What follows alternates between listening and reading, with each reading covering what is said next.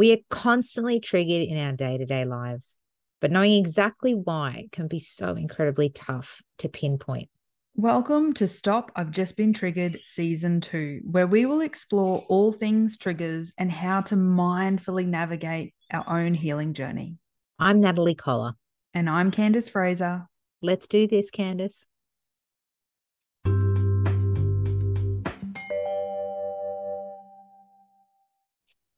Hello, everyone, and welcome back to Stop, I've Just Been Triggered. Candice and I are here today to chat about your triggers causing you to feel sad in our series Beneath Triggers. How you doing, Candice? I'm good, thank you, Nat. So this topic, sad, is one that I really struggled with for many years. Me too, my friend, me too. Everything made me feel sad. I still feel like it's my default emotion. Oh, and that's so not uncommon, for empathetic people. So true, yeah. Mm. Sadness is one of those things that we all feel it from time to time, don't we? And all sorts of things can really trigger us to feel sad.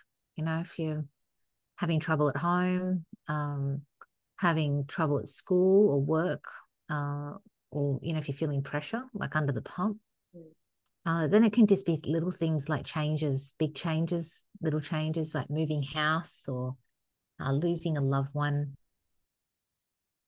It can also be things like experiencing chemical changes in the body, like I know with me becoming a mum and all the different hormones that were running through my body Yep. really played on those emotions. And then experiencing changes in your thoughts. So, when we become self-critical, when those negative self-talk patterns sort of come over, um, the media, basically, I think a lot of people experienced that during COVID. Yeah. You Yeah. know? I think that's spot on. Unfortunately, right? And sadness often occurs at the same time as many other feelings. Mm, Sometimes it's anger, sometimes it's stress, guilt, grief, anxiety, hopelessness. And sometimes the other feelings may be so strong that you don't realize that you're sad.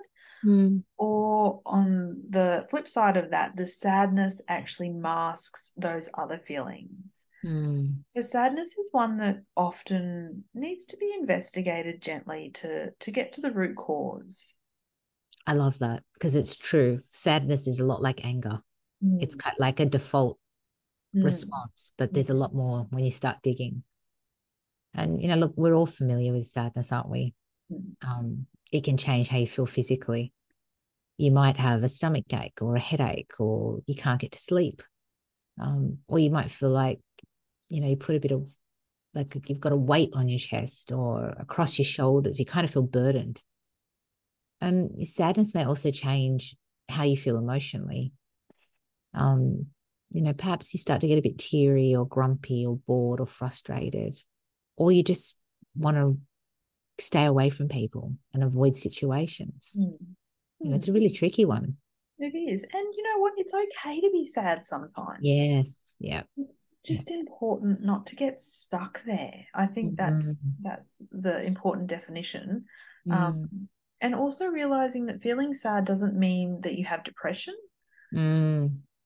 But Yeah. if your mood starts to kind of interrupt your life and how you function, then you Mm, can move from sadness into depression. mm, So I just wanted to quickly, if it's okay, touch on the difference between sadness and depression.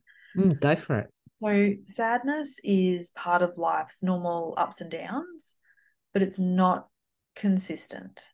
It's a really common reaction to, anything that's upsetting, a setback. It can be interrupted. So sadness is interrupted by times of laughter or contentment. And sadness is an emotion that can involve negative thoughts, but they're not negative to the point of depression, like suicide Mm, or harmful mm, thinking. mm, Depression, on the other hand, is a longer term feeling. So more than 2 weeks of kind of a severe sadness or kind of loss of interest in fun activities in life. Also, other symptoms might be sleeplessness, low energy, having trouble concentrating, pessimism, loss of hope, that negative or harmful thinking, appetite issues. Depression, it can have complicated causes. So it might involve genetic, biological components. It may be that someone's experienced trauma or psychological distress. Depression can lead to significant weight changes or sleep problems. And depression's painful and it really is life altering. So that's kind of the difference there, just for clarity. Thanks for that, Candice. And it's so important to recognize the difference. In an age where social media has now become flooded with information and misinformation, and everybody's a psychotherapist or a psychologist. It's a little bit, we're so quick to label things now. Aren't we what? Yeah. Yeah. And then with the label comes the stigma. So then we kind of carry that burden, guilt and shame and all that sort of thing. So look, recognizing that your sadness is there and understanding that it's okay to feel sad, is a sign of emotional intelligence. It is. Yeah. And recognizing the emotion you're feeling is the first step to healing or moving through the emotion. Then you try to acknowledge your sadness and the situation that prompted it. You give yourself time to deal with the problems to then feel better. You might want to call on a resource, that could help you. This could be friends, family, therapists, or other health professionals. And that's kind of a good way to start and always know that support's there.